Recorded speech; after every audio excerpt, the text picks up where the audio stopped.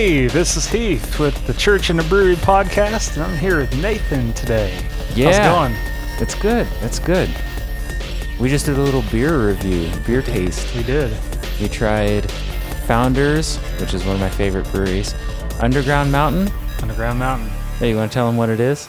It is a barrel-aged brown ale with heavy bourbon smell. It's just the aroma alone will take you away. Yeah, and to a far island, ahoy.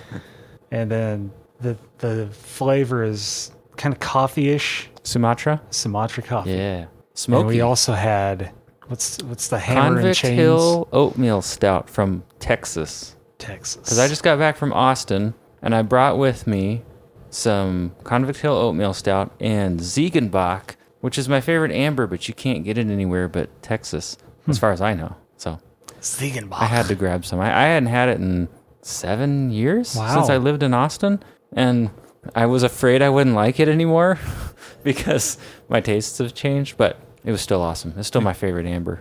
It's still your favorite amber, huh? Uh-huh. So we got to try that. As I take a sip of my beer. Yep. So tonight we are talking about, did Jesus break God's law? Have you heard of the Old Testament law? I have. The one in Numbers where he's... No, the Exodus was the law. Yeah, it's kind of sprinkled throughout there. It starts in Exodus, but I guess the Numbers was the violation. Yes. Yes. So in the Old Testament, God rescued Israel from slavery in Egypt, and they get out in the wilderness, and they don't know what they're doing. They've never ruled themselves before. So God gives them a bunch of laws so that they can become not only a prosperous nation, but also so that he can use them to reach other people. Because his whole goal is to bring people into his family. And not all of the countries in the world wanted to be a part of that. So God kind of starts to focus on Israel and wants to ultimately reach these other countries through them and sets the stage for Jesus. So in order to get to that goal, he gives them a bunch of laws. And they agreed to follow these laws because God says, if you follow me and if you agree to this contract, these rules, I will bless you. So it came with benefits. And it also came with consequences. Like on Monday night at our brewery church meeting, I said it like this. If you buy a house and you take out a loan, take out a mortgage, you get the benefit of living in this cool house or driving a sweet car or something if you agree to pay your payments on time, right? Right. But there are penalties if you're late or if you just stop paying. I mean, they're not going to let you keep enjoying the benefit of driving the car, right? If you stop paying on your house, they're probably going to take your car, and ultimately they might take your house. So there were known consequences to breaking this deal. So when people entered into it and they said, "Yeah, we want to follow God's law. We want this blessing," they also knew there were certain consequences, like death. Yes, actually, that's exactly what we're going to talk about. No one's going to die if you don't pay off your house. Yeah, yeah. This was a little scarier. So the whole reason I brought this up was because we've been going through the book of Mark, and we're getting to the end of chapter 2. And at the end of chapter 2 and in chapter 3, Jesus' ministry has just started. But he's going to be accused by the religious leaders of breaking these laws that God gave the people years ago in the Old Testament. So I thought, okay, well, to understand that, we should probably talk about these laws, where they came from, and exactly what the law was that Jesus is going to be accused of breaking. Well, there's actually two. There's one at the end of Mark chapter 2, and then there's one at the beginning of Mark chapter 3, two different laws. So I also thought that this law we're going to talk about tonight is kind of scary. The punishment is kind of scary when someone finally breaks this law. So I thought it would be interesting to talk about. Kind of seems unfair. Yeah, the sticks incident. Yeah. Okay, so way back in Exodus 31, verse 14, the people received this law from God. Moses receives this law from God and tells the Israelites, you must keep the Sabbath, which is like a day of rest. the people are supposed to rest on the last day of the week and not do any work. So it says, "You must keep the Sabbath, for it is a holy day for you. Anyone who desecrates it must be put to death." Whoa. Pretty serious. Do you think that is a crime worthy of the death penalty?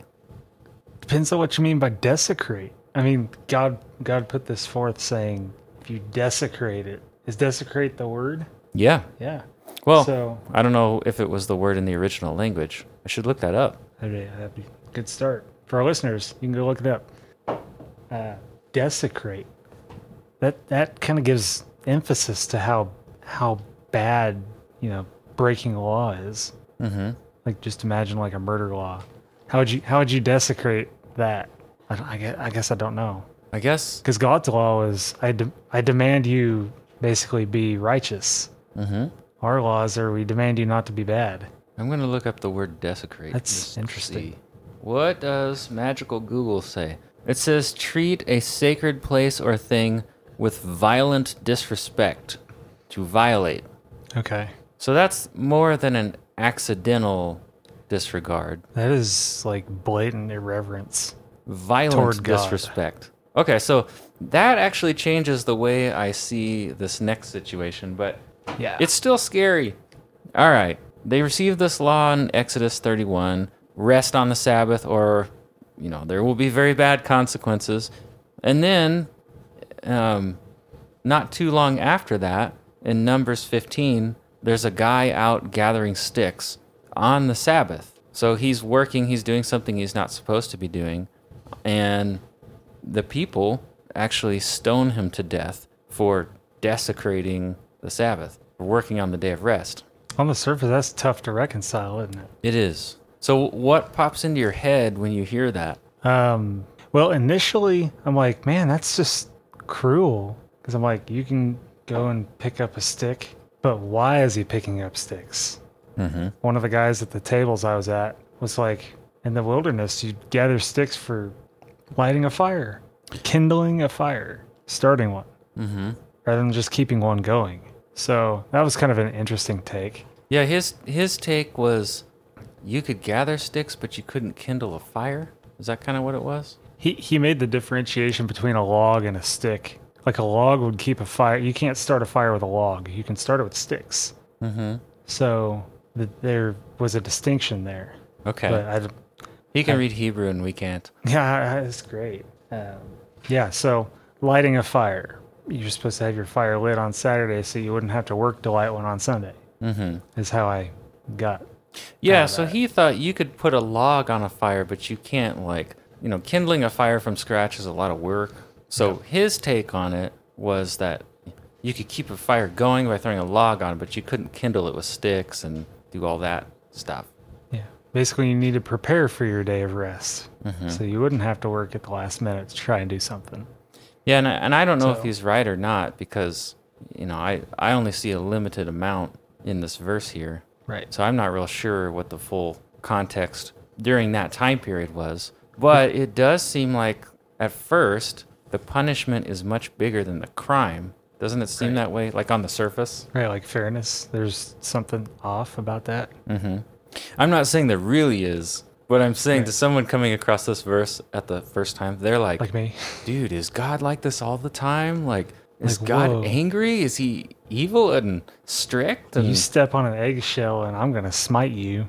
yeah, Kind of thing. That made me scared because when I first read this, I thought, well, am I going to break some rule that I don't know about and I'm going to die? Right. But I don't think that's really what this means, do you? Right. I think he totally knew about it because they all saw the wonders of God. They saw this tower, pillar of light by night and pillar of smoke by day. Or they saw whatever. God part. They heard God the Red Sea. Speak to him. Yeah. And okay. then they went forward and said, "You speak to Moses because we'll die if we hear you." They were scared of him. They were scared of him, and rightfully so. Okay, But then they turned around and gathered sticks on a Sabbath. And yeah. I'm like, what does that say about the man, like blatantly disobeying something he was afraid of? Someone who has total authority. Mm-hmm. Like that tells you he's trying to be, above God. I think that's why the punishment was what it was. Yeah, I actually sat at a table on Monday night with some people who identify as not religious, and even they said, okay, so these people had seen God do a bunch of miraculous stuff at this point, according to the book of Exodus. How is it that they saw God split a sea in half and do a bunch of other miracles and provide them food, and then next thing you know, they're blatantly ignoring this request that God just made? Like, also have to remember that they opted into this deal knowing that this crime had the death penalty and like blatantly did it anyways. So that does kind of make me wonder, what kind of person are we dealing with? Like, where's their head at, you know? Because let's say speeding had the death penalty, you know, today. There's no way you're going to catch me speeding, right? I'm probably going to put a governor on my car so I can't go over 70 or something. Yeah. Huh. Unless you were like, yeah, I'm never going to get caught. No one's going to see me. Mm-hmm. I don't know if I'd even chance it then, though. Like, it's one thing to chance a slap on the wrist, but it's another thing to chance the death penalty. Have there ever... I guess you'd consider whether anybody else has died for going over the speed limit.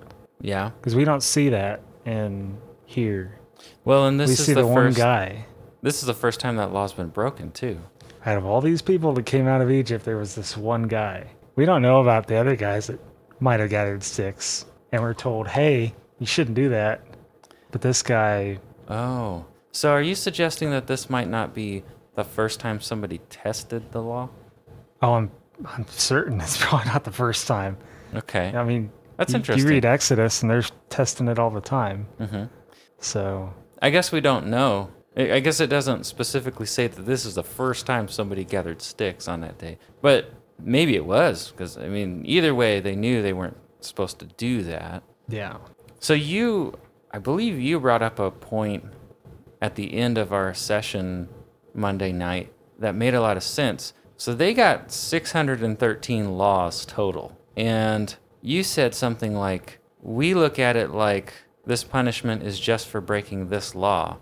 But what if God was trying to tell us that the whole law is important? So it doesn't matter which one of the laws they broke, whether it was killing someone or whether or not it was gathering sticks on the day of rest. All of that is not taking the law seriously, not taking what God said seriously. And I've heard people say that there's a pattern in Scripture. So you have to look for this when you read the Old Testament, that God always gives a law, tells them the terms or the penalty if they break it, and then someone tests it, and there's a more strict demonstration or a punishment, so an example is made.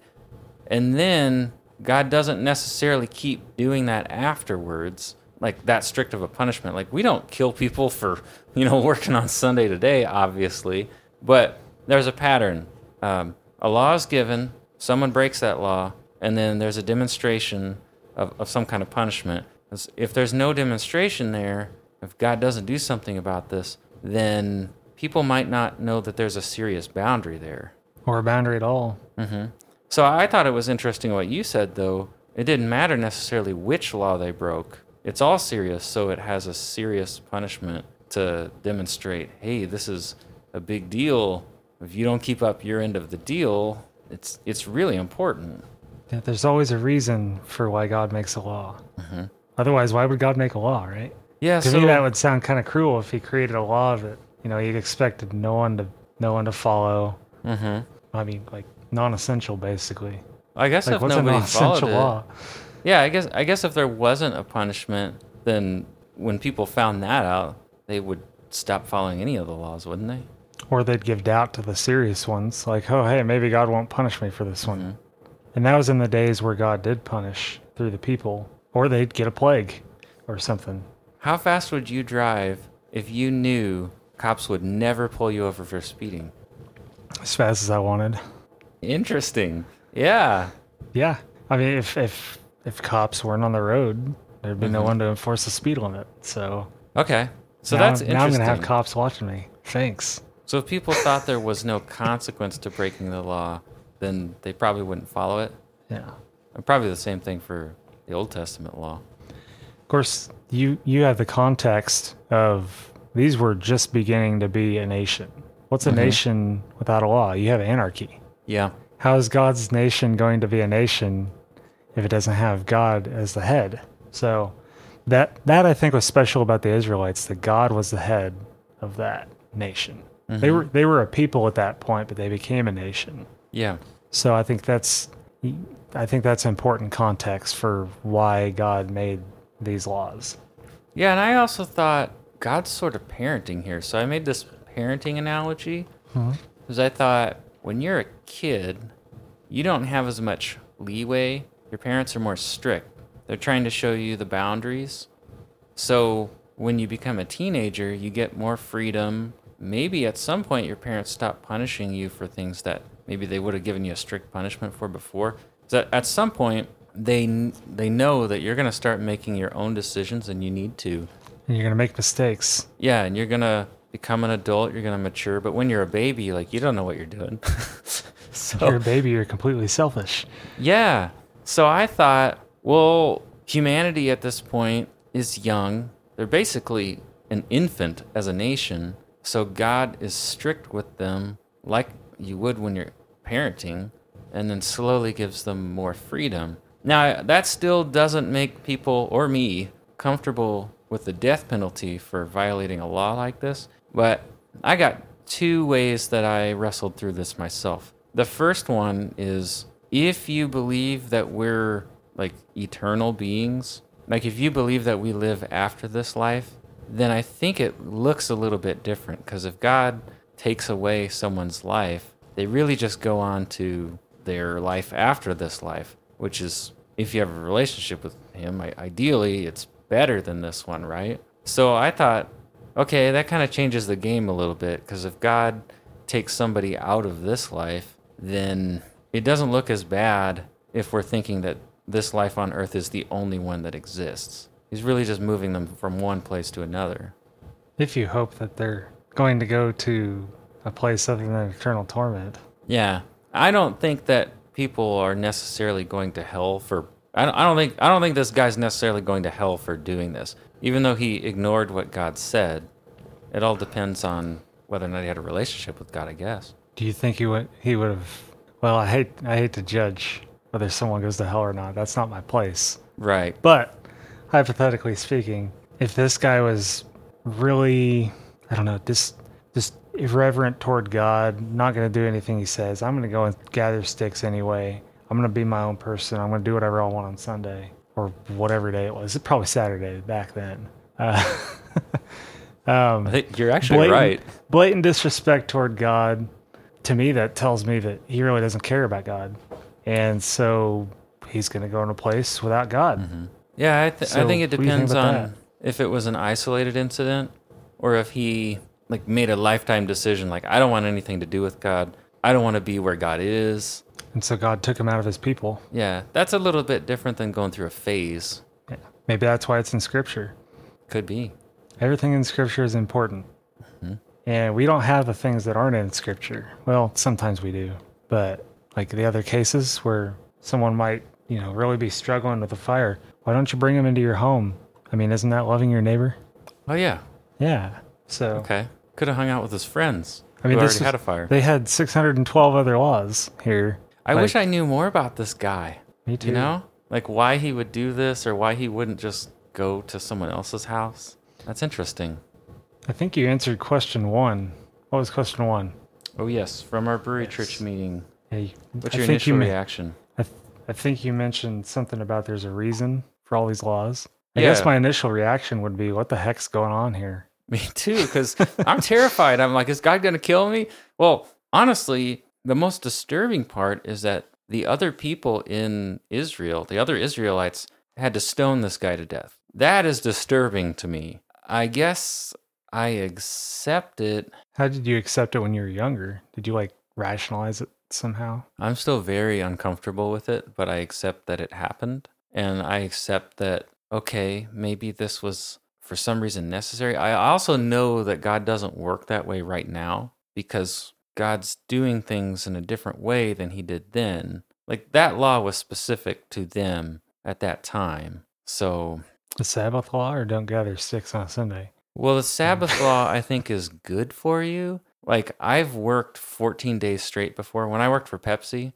when we got through the 4th of July stretch, I worked 14 days straight with no day off. Mm-hmm. And I just know that's physically, emotionally, and spiritually draining. You got to recover at some point. You got to rest your brain, your spirit. So I think even in this verse here, it said it's a holy day for you. And I think that's saying, hey, you really actually need to take one day a week to rest for your own good. And I don't know how he would get that message home by just saying it and never doing anything about it. So I guess I look at it like Israel is a child. They must see that the boundaries are serious, because I almost looked at this as a metaphor. I mean, I think this verse literally happened, but the metaphor to me is that any rejection of God, and when I say this, I'm talking about like ultimately saying I want nothing to do with God, leads to death. So even though this is a literal thing that I think happened,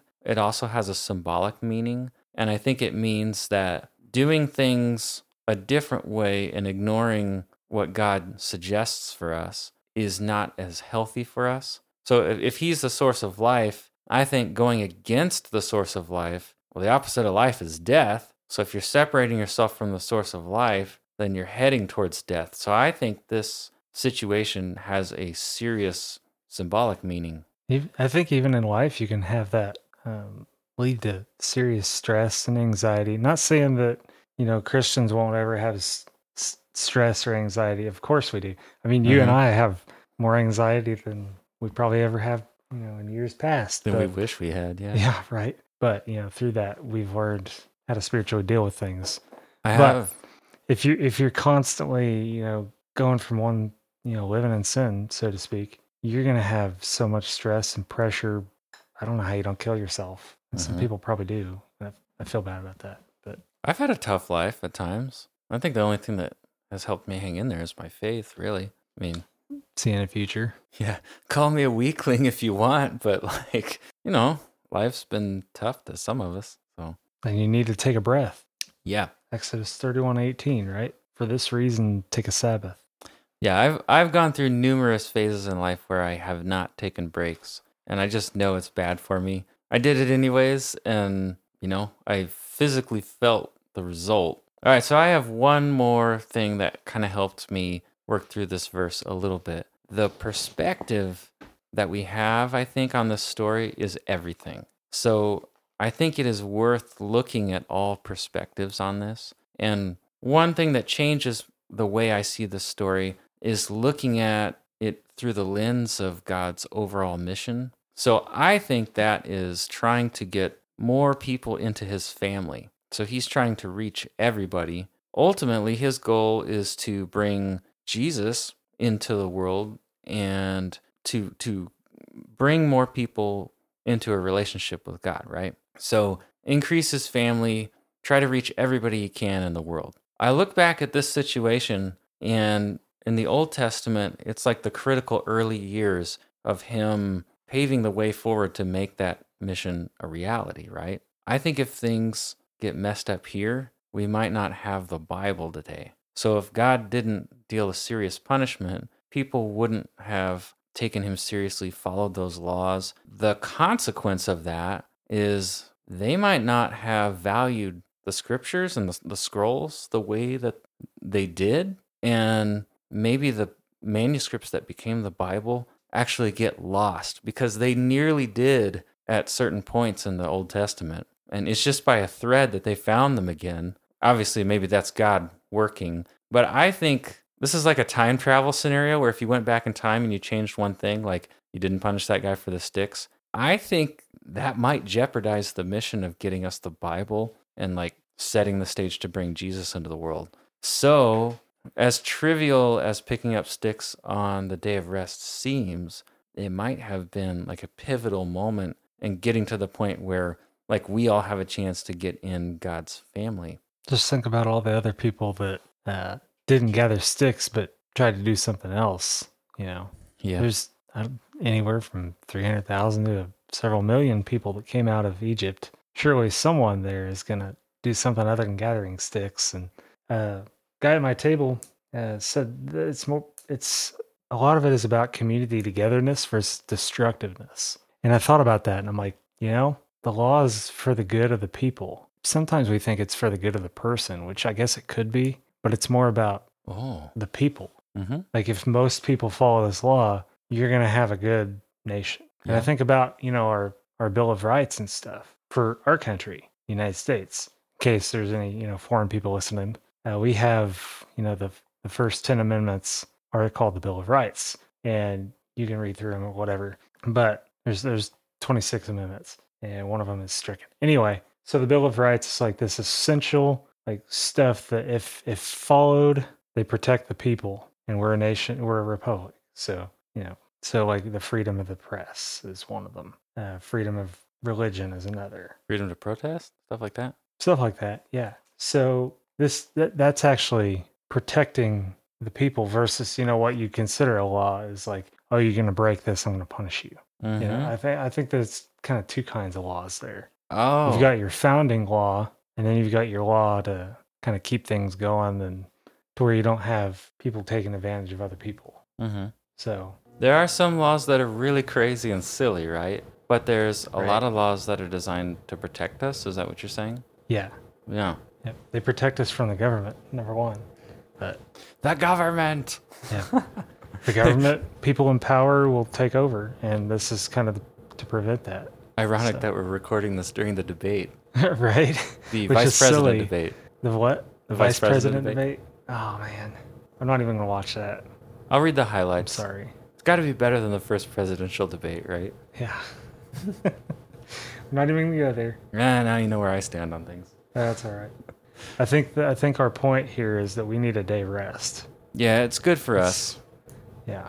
And that even though God seems maniacal here on the first read, maybe there are different ways we can rethink that. And maybe what God did was actually for our good, even though it's really unpleasant. Maybe it was necessary to get us to the point that we are now. Yep. A good reference scripture to some of the Sabbath stuff, I think, is in Isaiah 58. There's a couple of references to Sabbath around that area. Okay. So I'll look that up. it's pretty cool. 58, 57, somewhere in there. Somewhere in the late 50s. He mentions the Sabbath a few times. So I was like, oh, that's kind of interesting because we just talked about that on Monday. Yeah. So, You probably find that pretty quick on Google. yeah.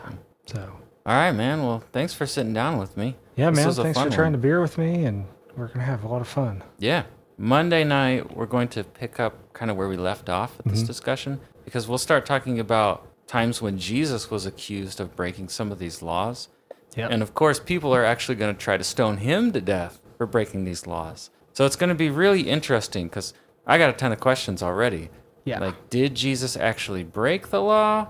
Or did he just know when it applies and when it doesn't? Or what's the situation here? So I'm super looking forward to that. We meet at Augustino Brewing every Monday night in Wichita, Kansas, 7:30 p.m. So if you're curious about this stuff, basically we're a discussion group. So we break up into tables and people get to discuss with your friends. So if you think that sounds interesting, show up, order a beer with us, bring your friends, and it should be fun. Everybody's view is welcome. Yeah, actually we have So- quite a few people who come who are not actually, they don't believe the same thing we do. They're not Christians. And we've actually been learning a lot together. So that's been really cool. Even if they are, sometimes they have different views, and those are always appreciated. 'Cause Yeah. they help me grow. Yeah, we So- try to give people space Yeah. and just encourage them to keep exploring. And the guy that knows Hebrew, I kind of like that. Yeah, There's- I've actually learned a lot just There's from a lot of listening to him. insight there that I just miss out on because I don't know Hebrew. Me too. So he's a pretty cool guy. If anything, you should come and meet him. Yeah. All right. Well, we will catch you guys sometime next week. See you around. See ya.